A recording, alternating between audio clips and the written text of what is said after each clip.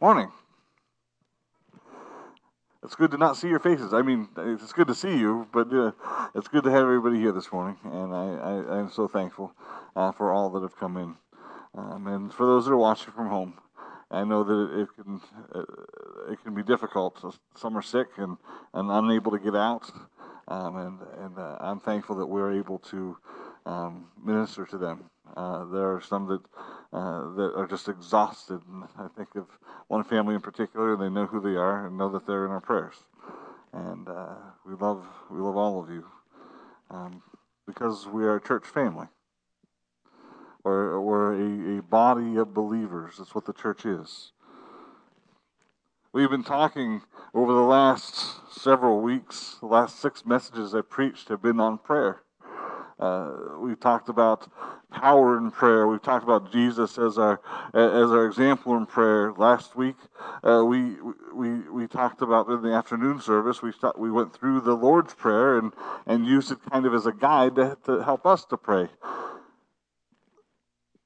And we've emphasized mostly personal prayer, because for a Christian praying should be or is as important as breathing is to human beings. If we're not breathing, we're not healthy. I don't know about you, but I like to breathe. Sometimes I get out of breath, but that's just because I'm out of shape. But breathing is important, and reading Scripture is important, and we covered that last week.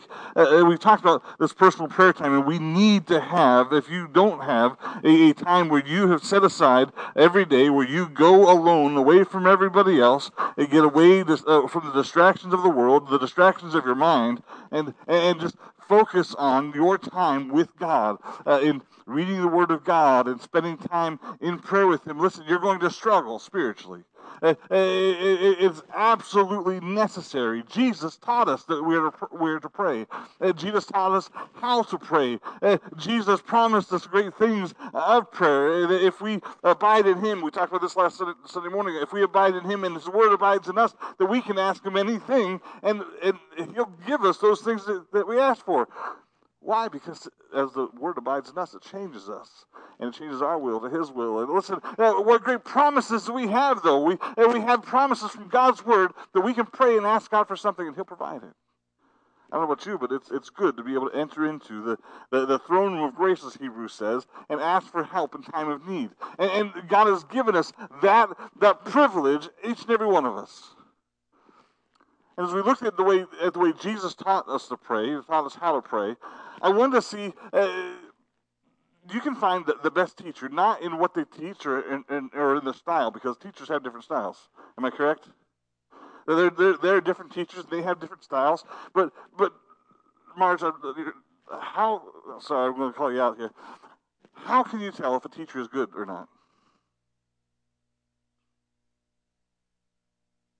It's all based upon what the student learns, right? If the student doesn't learn anything, it doesn't matter what tactics the teacher used and how exciting they were. If the student doesn't receive it and doesn't act upon it, there's no true understanding or learning of the situation, and the teacher failed. So looking at Jesus and how He taught the disciples to pray, and I'm not calling teachers failures, by the way, just throwing that out there, but looking at how Jesus taught the disciples, I wanted to see how they responded and what they learned from what Jesus taught. And do you know where we find that? We find that in the very beginning. The first instance of that is in Acts chapter 1. Acts chapter 1, we see it in verse 14. So these all, we already read the names of all the people, and we'll get back to all that in a minute, but these all continued with one accord in prayer and supplication with the woman and Mary, the mother of Jesus, and with His brethren. Let's go ahead and pray. Father, I thank You, Lord, for all that You've done for us. I thank You that we can come and pray, Father.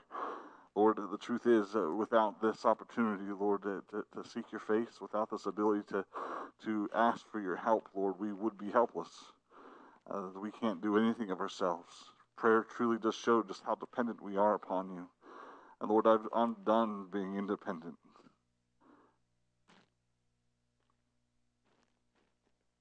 God, I'm done. trying to do things myself. Because, Lord, I know that I can't. I need you. I pray, Lord, you'd help us this morning. Speak to us, Lord, in a way that only your Spirit can. Lord, sanctify us through your word as only you can. Lord, help us. We ask this in Jesus' precious name. Amen.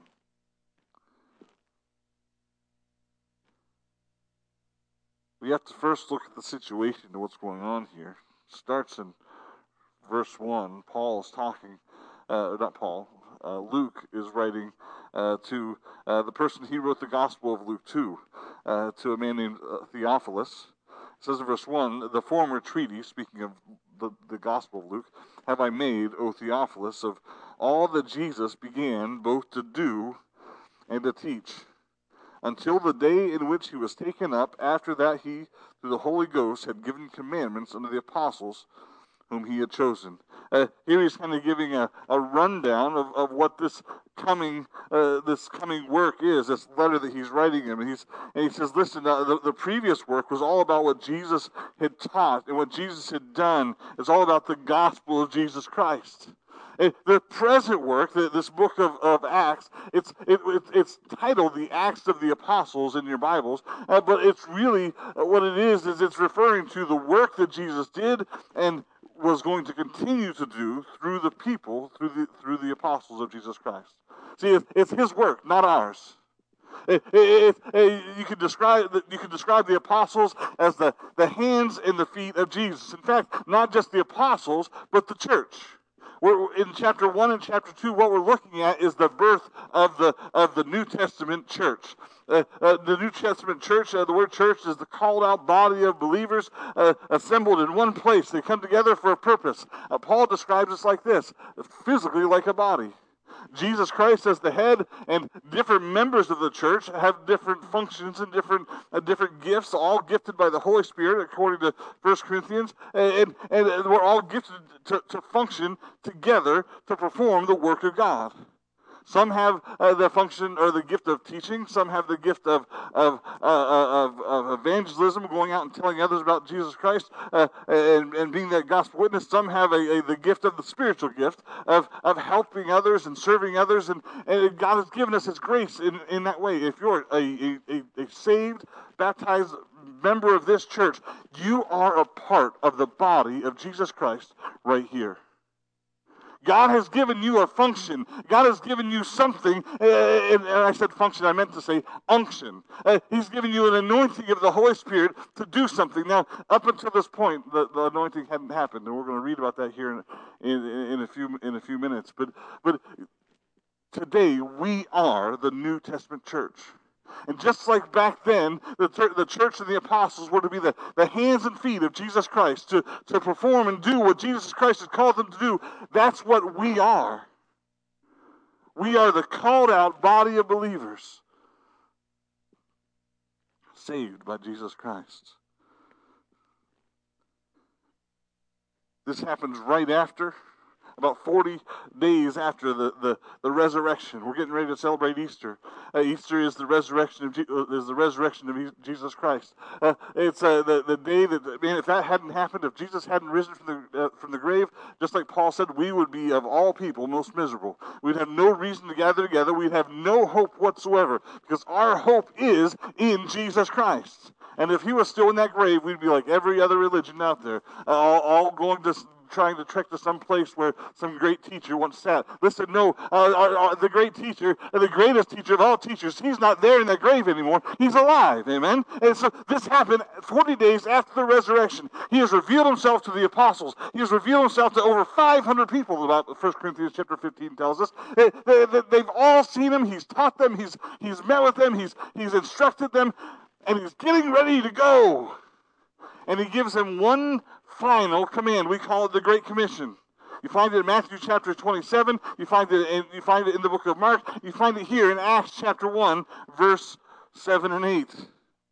See, they're confused as to what they're looking for, and they're asking, is the kingdom going to come now? They're seeing Jesus in his glorified body, and they're like, aha, we thought he was going to be king before, but they crucified him. But now he's in his glorified body. He's going to be king. He's going to be the king now. His kingdom's going to come.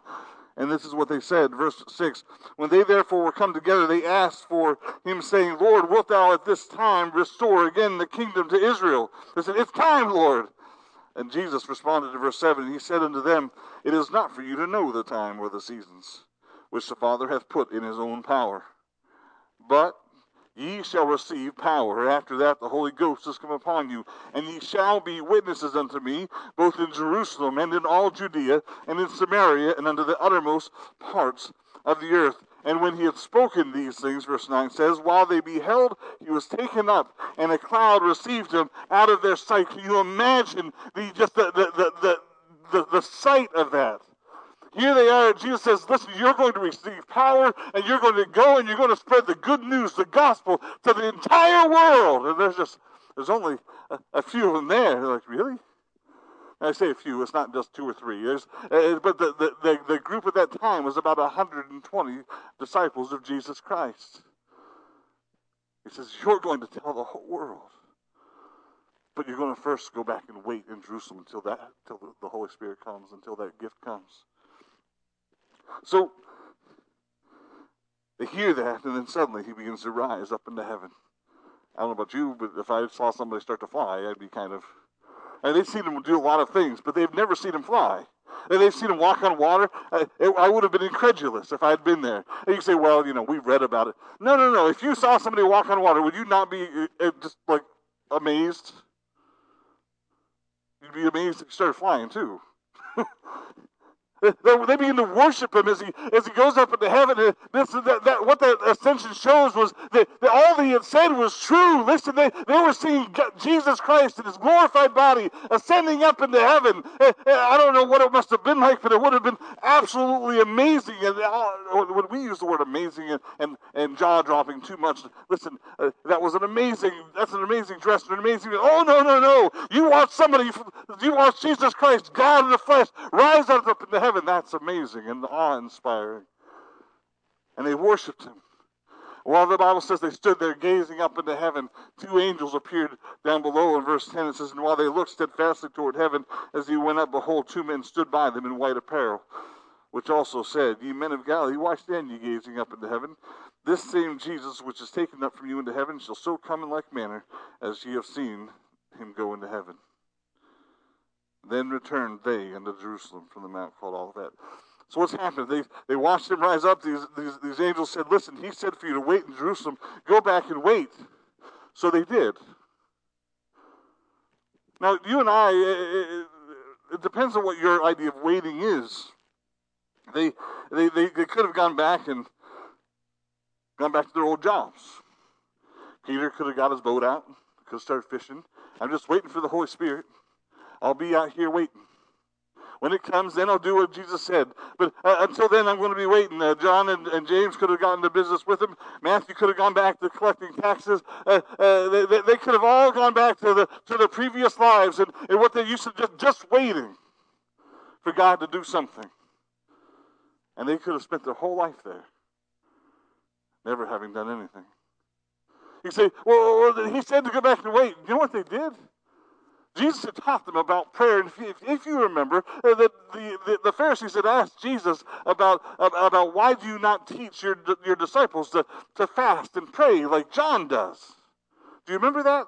And Jesus' response is, well, one day, for now, I'm here. They always have me here, but one day I'm not going to be here anymore. And then they'll fast and pray. Something tells me in the back of their mind that kind of clicked in their head, and they said, listen, we've got to do something. He says to go back and wait, but listen, I don't want to just sit here and twiddle my thumbs. We got to do something. So they went back and they labored in prayer. So what we see here in Acts chapter 1, verse 14, well, Jesus had taught them to pray alone, and we are all to have that. It's an important part of our lives. What we're talking about here is corporate prayer. The first prayer meeting that ever took place, ever in the Bible, happened in Acts chapter 1, verse 14. It says, these all continued with one accord in prayer and supplication with women and Mary, the mother of Jesus, with his brethren. There's a couple of things I just want to note here real quickly before we go farther into the book of Acts.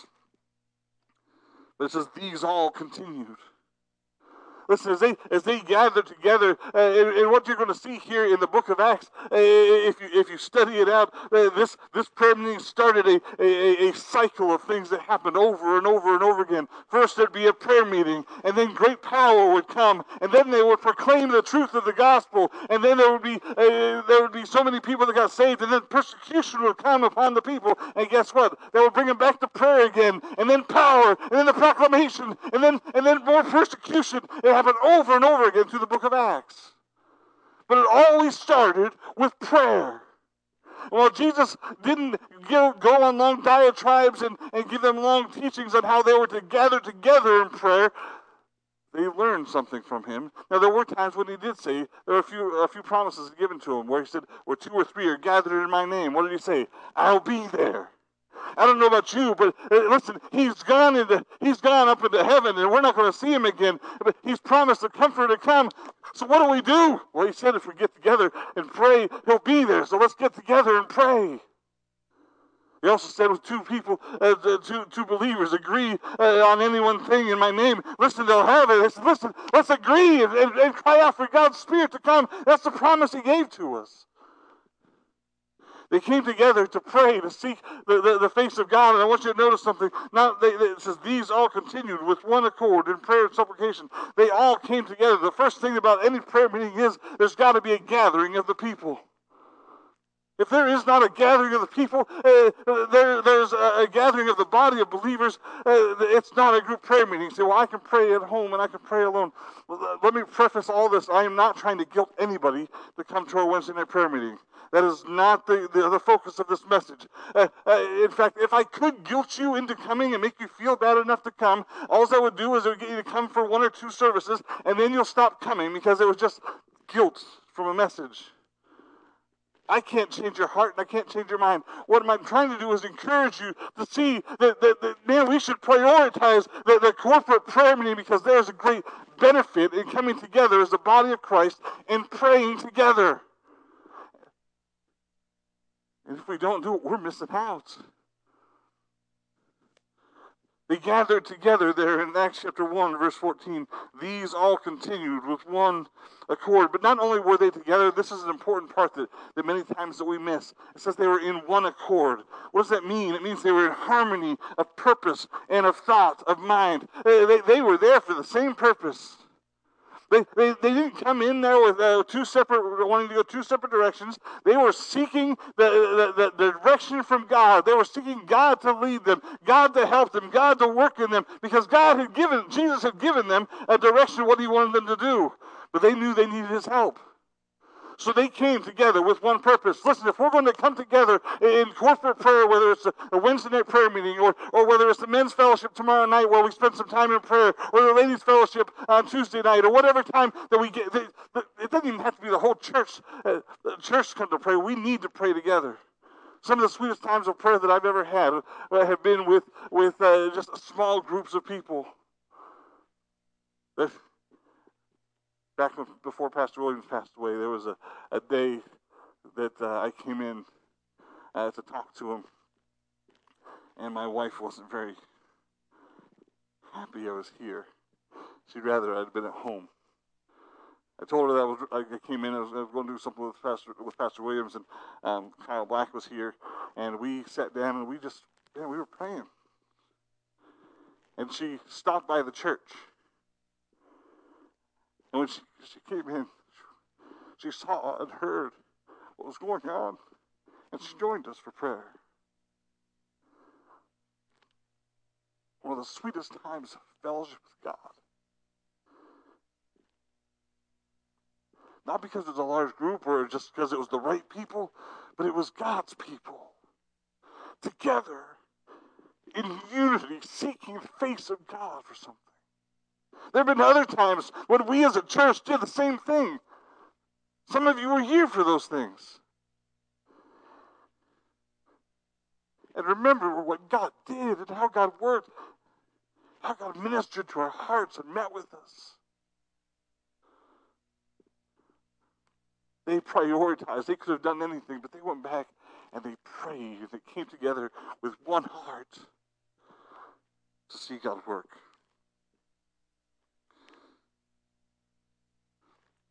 Notice also they didn't prioritize the people. Verse 13 gives us a list of the apostles.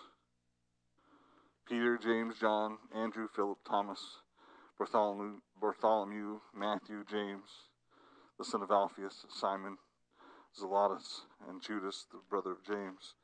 But then in verse 14 it says, with the women, their wives, other women that were followers of Jesus. I'm sure Mary and Martha were there. This is Mary, the mother of Jesus, and with his brethren. His brethren, up until the resurrection, didn't believe that Jesus was the Son of God. They grew up with him. They doubted it. In fact, they made fun of him when they mocked him at times when and told him he should go preach to the whole world. They didn't realize that he was going to die for the whole world. It wasn't until later here that they understood. They saw him and they recognized him as he was, in truth, the Son of God. And they worshiped him and they prayed. They all came together and they sought his face. They all got into the Word. Verse 15 says, and in those days Peter stood up in the midst of his disciples and said, the number of names together were about 120. Men and brethren, in the Scripture must needs have been fulfilled. And they began to study the Word of God. Listen, we talk about a prayer meeting and what is a prayer meeting, and that was kind of my thought as I began to look at this. What did a prayer meeting back then look like? Was it just hours and hours and hours of prayer? Was it somebody praying a little bit here and a little bit there? Or how did it look? And we don't have much to look at as far as that. We'll look at a few passages here in a minute.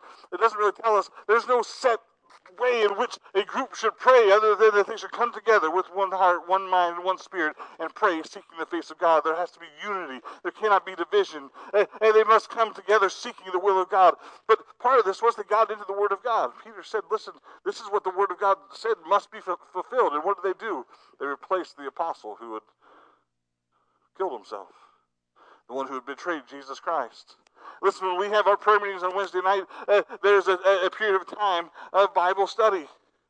Listen, the Word of God can direct our minds and direct our hearts and help draw us closer to God. You can't undo the two from one another. We need prayer and we need the Word of God. It's those two things that work in us to change us. It's those things that prayer is our communication to God. His Word is His communication to us. We need that. You can't separate the two. So there was prayer and there was unity, and they were together.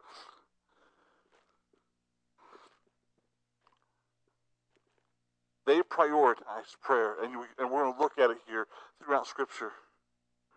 Acts chapter 1:14, here we see that a united prayer is a comfort to a discouraged church. United prayer is a comfort to a discouraged church. They came together and prayed. Why? Because the Savior that they had just watched die has now risen from the grave and is gone forever. He said he was coming back again. They had just lost the Savior. They had just lost a king. They were sheep without a shepherd. They were children without a parent watching over. They were lost and they were confused and they didn't know what was coming up next other than what God had told them. And they came together and they prayed. And man, it comforted their hearts. And it encouraged them to move forward, not just to waste the time, but to make use of the time to fulfill the Word of God and waiting for it. And they continued. This wasn't just a one-day meeting. This meeting lasted for 10 days. There was 40 days from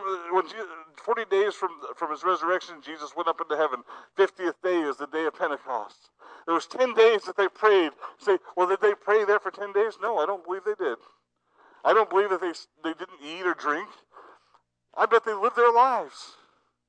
They all had jobs. There were 120 people in that room. I probably got hot and smelly. Right? They had to go home and feed their children, take care of the things, but they came back to pray. You know what that tells me? That we need to prioritize prayer, corporate prayer. That yes, we get busy and we've got jobs to do, and we've got things that we need to do to take care of, and I understand that. And listen, there are days when I work 40, 50, 60 hours, and there are days when there are times when I don't go home, and my family comes in on Wednesday nights to eat dinner with me. I get it. It can be busy. But they prioritized prayer because it was important. It brought comfort to their hearts in that time. They were discouraged. And I can remember a time when Pastor Williams was sick out in Illinois, and we didn't think that he was going. We were told that he may not make it, and his family was told that as well. Listen, we got together, and what do we do? People made it a priority to come and pray. On a day that wasn't even a prayer meeting. It wasn't a regular week. It was just a day of the week that we knew there was a need for prayer, so we came together and we prayed. And it's so important for us to do it. And what did it do? It comforted our hearts. Why? Because we were crying out to a God that could heal. I'm a paramedic, and I'd like to fix things. If somebody's sick, I'd like to be able to not that I have the tools anymore or even a license to do it anymore, but I'd like to be able to try to help.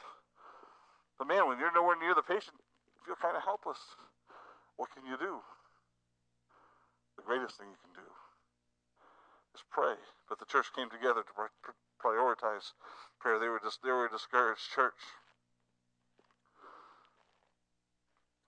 In Acts chapter 2, verse 1, prayer meeting is the place for the reception of God's divine power. Prayer meeting is the place for the reception of divine power. Now listen, if you're asking God to fill you with the Spirit, you don't need to be in church. But can I tell you, if the church is crying out for the power of God and they're doing it the right motive, the right reason, God will hear and answer. His word says, draw nigh to me and I'll draw nigh to you. Cleanse your hands, you sinners, and purify your hearts, you double-minded. It's James chapter 4. If we as a church are crying out for the power of God, we will see the power of God fall. We see it here in Acts chapter 2, verse 1. It says, and when the day of Pentecost was fully come, they were all with one accord in one place. You say, well, it doesn't say they were praying. Yes, it does. They were with one accord. They're all there for the same purpose. The same purpose. They've been there for the last 10, they've coming back for the last 10 days to pray and seek the face of God and ask for God to work. And what happened? Well, we all know what happened at Pentecost. The Bible says there was a rush of a mighty wind. They saw cloven tongues of fire. And the Holy Spirit came down and rested upon those men of God and did a work in those men so that they could do something that they would not be able to do on their own. Peter, just days before, had been the one who had wavered, the one who had denied Christ. He was the one that had turned back to fishing. That was Peter. He's the one Jesus had to ask 3 times, lovest thou me? But after time of prayer and seeking the face of God and the influx of the power of the Holy Spirit, Peter stood up with boldness, no longer wavering, no longer afraid to be counted as one who was a follower of Jesus Christ. And he pronounced and preached the greatest message that had ever been preached up to that point. And 3,000 people got saved. It wasn't Peter's ability to speak. He wasn't an educated man. He was a fisherman. But he was filled with the power of God, and God worked, and God moved in that day. Listen, John, who was a man who had stood over in Samaria and said, Father, Jesus, should we call down fire from heaven down on those people because they deny you? He says, no! Listen, that man was filled with the Holy Spirit of God on that day, and he worked and served and ministered to people to bless them, not to harm them. God worked in all of the apostles in that day so they were able to speak in languages that they'd never even heard before. Why? To show how great they were? No. To glorify God in heaven and to point to the gospel of Jesus Christ.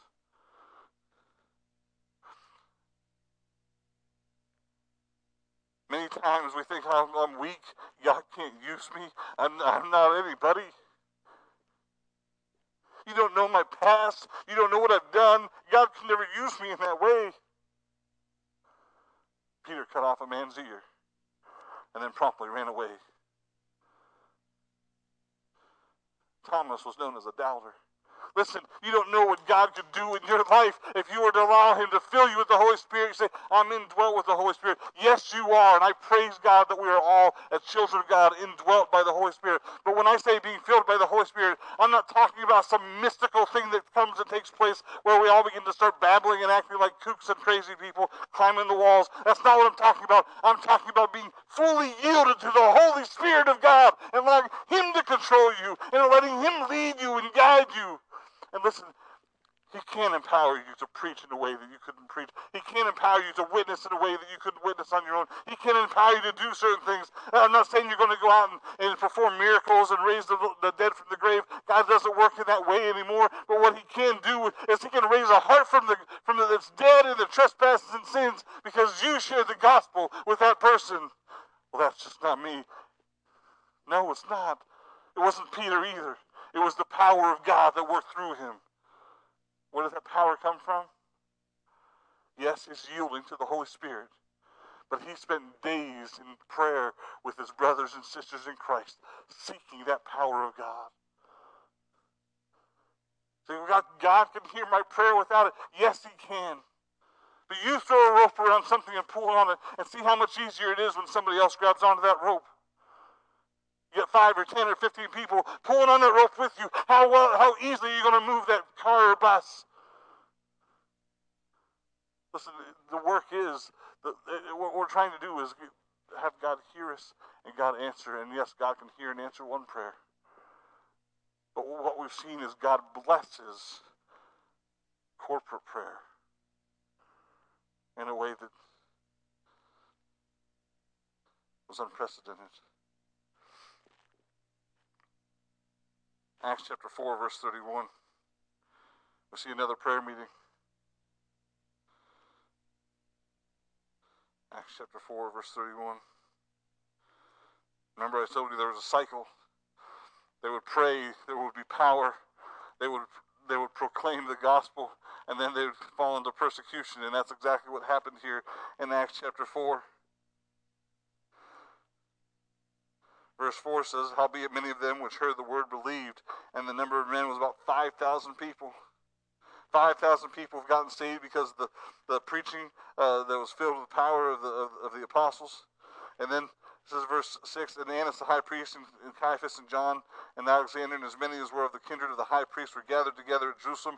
And when they had set them in the midst, they asked them, by what power or by what name have you done this? They grabbed Peter, and those that were with him, and they began to question him. They eventually come to a point where they commanded, listen, we don't want you to ever preach in that name ever again. And they beat them, and they let them go. I don't know about you, but I've had people yell at me through a door. Get off my porch! I've never had a mob of men grab me, sit me down, and question me, and then tell me, don't ever do that in my town again. And then beat the snot out of me before they let me go. Can you imagine? They were persecuted for the faith, but instead of complaining and saying, God, why did you let this happen to me? They remembered what Jesus said, blessed are they that are persecuted, for they shall inherit the earth. And he says, when you're persecuted, the next verse says, rejoice! And they went back to the church. They didn't go to the friends. They didn't get on Facebook. They didn't have Facebook back then. They didn't tell other people. They went back to the church, and they got the church together and said, guess what happened? We can read about it in verse 31. Or verse...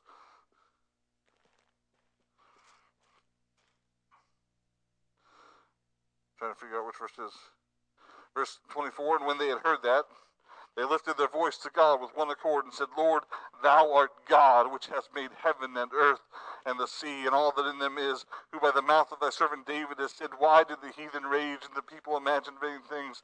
The kings of the earth stood up, and the rulers were gathered together against the Lord and against his Christ. For of a truth against thy holy child Jesus, whom thou hast anointed, both Herod and Pontius Pilate, with the Gentiles and the people of Israel, were gathered together, for to do whatsoever thy hand and thy counsel determined before to be done. And now, Lord, behold their threatenings, and grant unto thy servant that with all boldness they may speak thy word by stretching forth thy hand to heal, and that signs and wonders may be done by the name of thy holy child, Jesus. They didn't say remove the threatenings. They didn't say help us. They didn't say take care of our enemies. What they said is give us boldness to go out and preach the gospel again. And the Bible says that the whole place shook when they were done praying, and they were filled with the power of the Holy Spirit. And guess what they did? They went out and they proclaimed the truth of the Word of God. And more people got saved. And more persecution came. And the persecution led the church to pray again.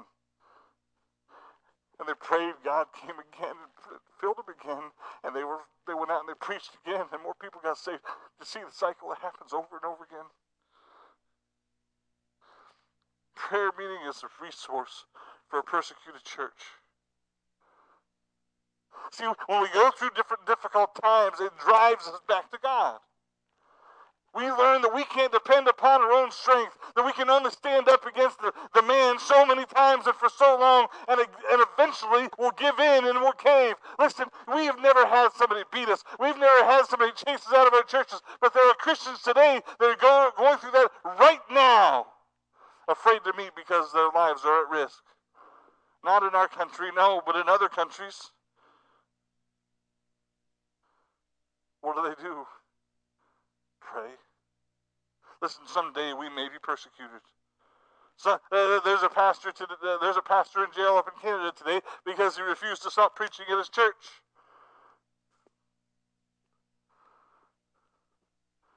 Canada's not that far away, and our government's becoming more and more wanting to become more like other nations.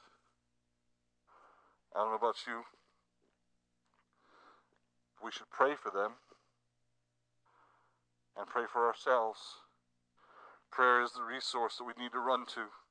And listen, it's a resource not to deliver us, but it's a resource to persevere. They didn't cry and ask for God to take away the problems. They said, give us boldness to continue to preach, to do what you called us to do. Because remember, they're the hands and feet of Christ. And what did he say? To go to Jerusalem and all of Judea and to Samaria and the uttermost parts of the earth. How do we do that? Can't do it on my own. We can't do it on our own. You get every child of God together and put them all in one place. And listen, we all can't do it. We need the power of God, and he is our resource. Acts chapter 12. Acts chapter 12, verse 5 is another prayer meeting. Again, the church is being persecuted. James has been killed.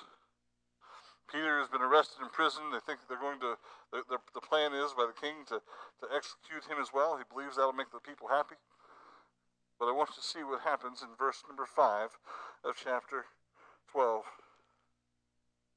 Peter therefore was kept in prison, but prayer was made without ceasing of the church and to God for him. You know what happens.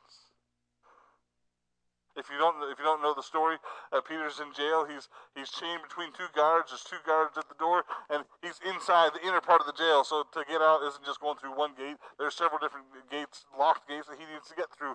And they didn't get together and make plans to rescue him. They didn't get together their weapons and try to go in and get him. They didn't try to raise money to buy off the Pharisees or the Romans. They didn't do any of those things. What they did is they got together and they prayed. And God did something that nobody else could do. Peter was sleeping. Chains fell off. Angel kicked him in the side and says, "Get up." Now I'm paraphrasing, but this is what the Bible says happened. Peter got up in a daze thinking he was still asleep, and the door opens up. All the guards are sleeping. They don't know what's going on. He walks out the door. Out the next gate, out the next gate, it wasn't until he's out in the cold night, brisk night air that he realized, and the angel disappears, that he realizes that it was not a dream and that he was free. Do you know where he goes? He didn't think about where he could hide. He didn't think about what friend that he could go to. He went exactly where he knew everybody was going to be. the prayer meeting. He went to the prayer meeting. Knocked at the door. If you remember, the servant girl opens up the door. She screams, "Ah! Peter's here!" Slams the door in his face. Peter's probably shaking his head, laughing. She runs inside and tells everybody, and they're like, "No, no, no. Yes, we've been praying for him. We've been praying unceasingly for him. But if you saw anything, it was this ghost. Show a lack of faith, maybe." They rejoiced when they opened the door and they saw him. Why? Because they'd been there praying for Peter. Prayer meeting is a means for personal deliverance. I don't know how many people prayed for me when I ran from God. I know I was on prayer lists.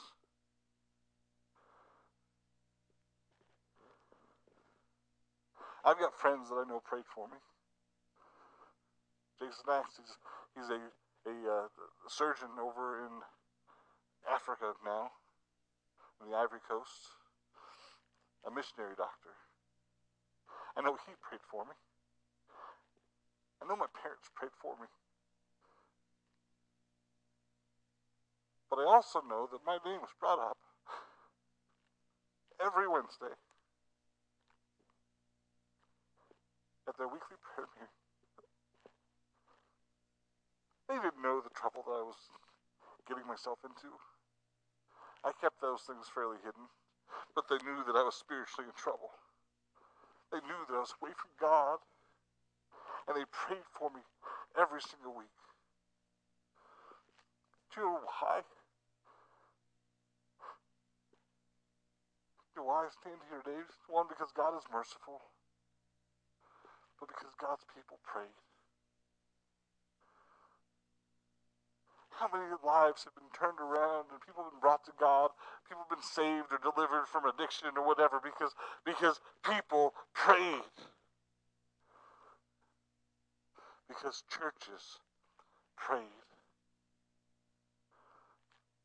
There are people that are sick that we mention every single Wednesday. Their names that are brought up, and listen, we're to pray for the sick. I'm not trying to down that, but many times we forget. Many times we don't know who to pray for because nobody brings their name up before us. Can you pray for them? The Bible says this: we're to cast all our care upon Him, for He cares for you. You can pray and you can pray to God, ask God for that loved one, that spouse, that one who's the child that's wandered away, the one that's lost. You can pray for the brother, the sister, the aunt. You can do that on your own, and you should. But what you can also do is bring their name here, so that we can pray. Not trying to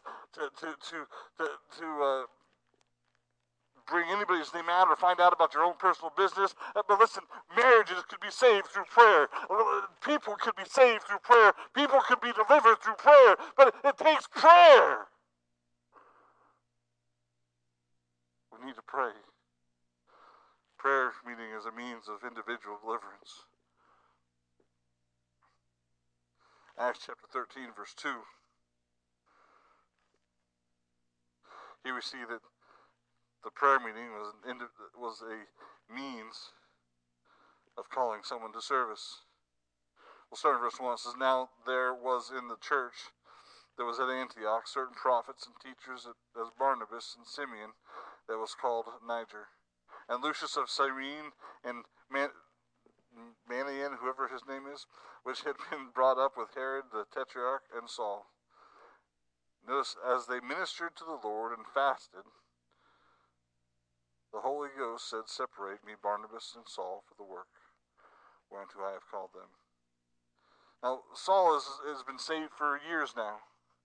He has been busy serving God in many different places, teaching and preaching the gospel. This isn't the beginning of his story, but it is here where he is separated out to go and to begin to plant churches and to preach the gospel to the Gentiles.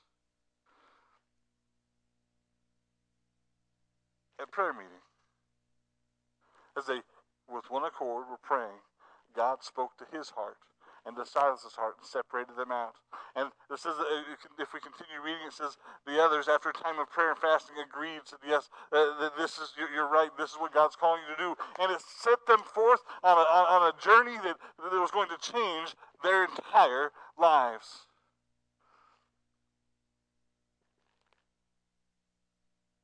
There are many different ways in which you could live your life. You can live your life in general service to God and be happy there if that's where God wants you to be.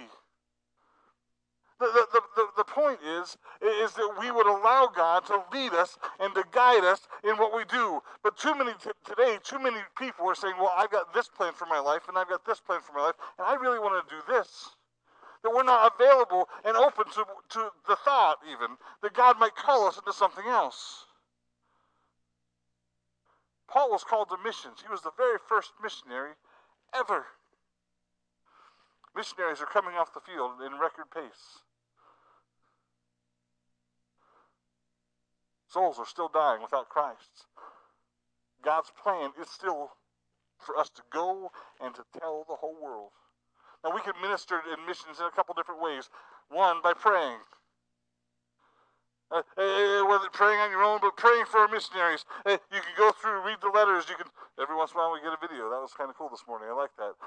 We're able to watch and hear and see. It connects you to the missionary that wasn't here all that long ago that we just took on for support. And praise the Lord, he's going to be on the field in just a few months and planning the church. He told us what to pray for. So we can pray. But it's not just that we're to pray. Some of us are to go. Now, I'm not saying you're all going to go to Syria or to Africa or to... that's what we think of missionaries, but the truth is, missions work is all over the world. Remember what Jesus said? Jerusalem, all of Judea, Samaria, and the uttermost parts of the earth. That was his plan. Is everybody in America saved? Nope. Is everybody in the state of Maine saved? Nope. Is everybody in Augusta saved? Nope. Is everybody that lives on your street a follower of Jesus Christ? That's our mission field. God may call you to go to Africa, but he's not going to call you to go to Africa until you're already going here. And God won't send you here until first you seek the power of the Holy Spirit. Remember back in Acts chapter 1? He said before, listen, yes, we're all indwelt with the Holy Spirit, but we see here throughout the book of Acts a refilling of the Holy Spirit. And you can know if somebody is filled with the Holy Spirit. If you don't know that you're filled with the Holy Spirit, or somebody can't tell by looking at you, then the chances are you're not filled with the Holy Spirit. Let's just be honest. When in Acts chapter 6, they said, choose you out 7 men full of the Holy Ghost. How could they choose out 7 men full of the Holy Ghost if you couldn't tell by talking to them and watching them and knowing them? We can know. There's some signs of that. They yield to the Word of God. They're telling others about Jesus Christ. They're showing the attributes of Jesus Christ. The fruit of the Spirit are evident in their life. Love, joy, peace, long-suffering, gentleness, goodness, faith. Say, well, that's just not me. It should be. It should be all of us. Paul here was separated out. 1, because he was busy, but 2, because he was seeking the will of God here and tender to the moving of the Spirit at that prayer meeting. The last one is this, Acts chapter 16, verse 3.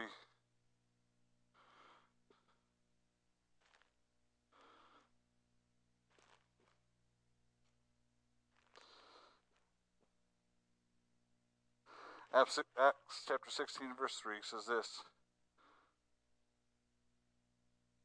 That's not verse 3, it's verse 13, sorry.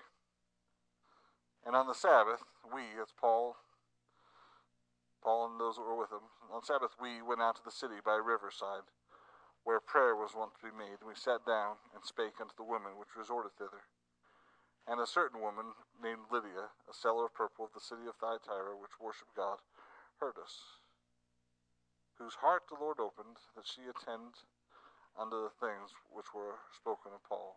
And when she was baptized, and her household, she besought us, saying, If ye had judged me to be faithful in the Lord, come into my house, and abide there. And she constrained us. So what's so important about this passage? This was the first time that the gospel was ever preached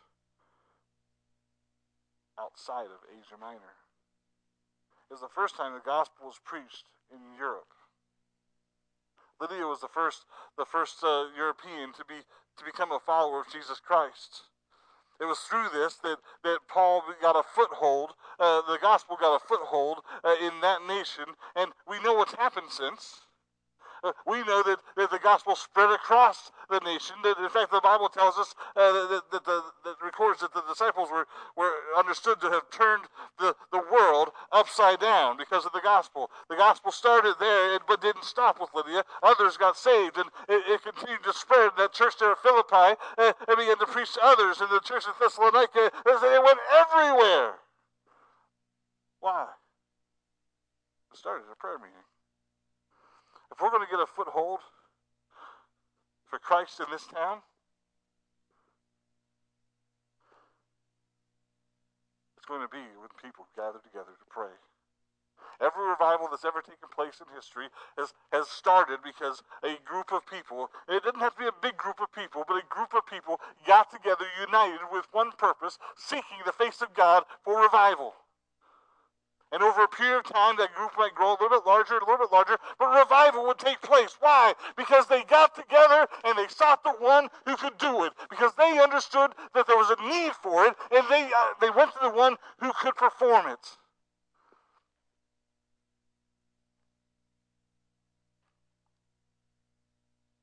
Is prayer meeting the end-all, be-all of all things? I believe that prayer meeting is the most important service that we hold. Charles Spurgeon was known to be the prince of preachers. Thousands were saved. Hundreds of thousands were saved under his ministry. And others, looking back, would talk about just how brilliant of an orator he was, and how he was able to just with those words just cut deep into the heart of men and women would get saved on a weekly basis. And it was just amazing what he could perform. But Charles Spurgeon never said, "Look at me, look at me." He didn't say that it was his holy life or holy living. He didn't say that it was his oration or his ability to preach, although he was a brilliant man, high intelligence. He never claimed any glory of his own. Do you know what he said it came from, where that power came from in preaching? He said the power is of God, but do you know how he got it? The hundreds of people that met every single day in his church to pray.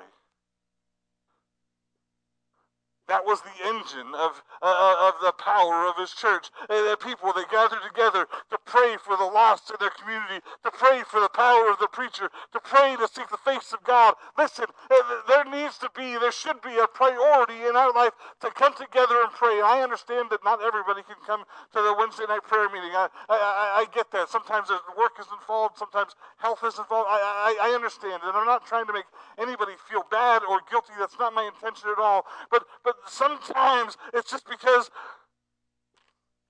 we're tired. Sometimes it's just because we're discouraged. And listen, if there's anything that we need more, if anything's going to answer, take care of that need of exhaustion or take care of that need of spiritual discouragement, it's going to be coming together and praying.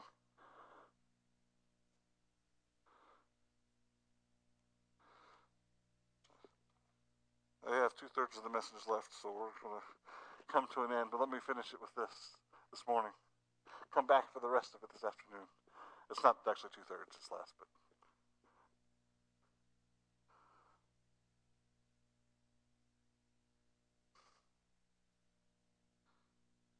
I'm talking to everybody. And all we can do, all you can do, and this is all I'm asking you to do, is self-examine. Is prayer important in your life? Dads, what are we teaching our kids? Do they see us pray by ourselves? Because if not, it doesn't matter how many times you tell them prayer is important. If they don't see you pray, is corporate prayer important for you in your home? Do you pray with your kids and your wife?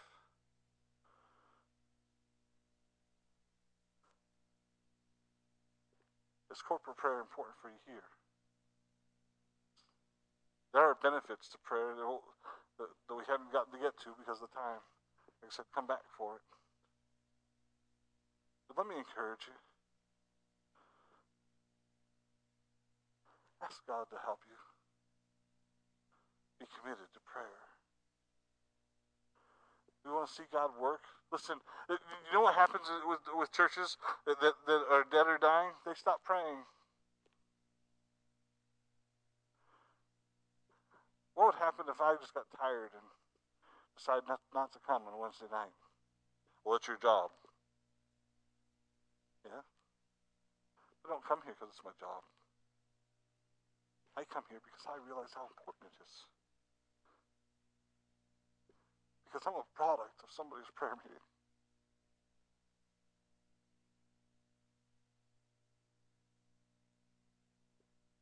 It is so important. May God help us. Father God, I thank you for this day. Lord, I pray, Lord, you would just have your way in our hearts. May your Spirit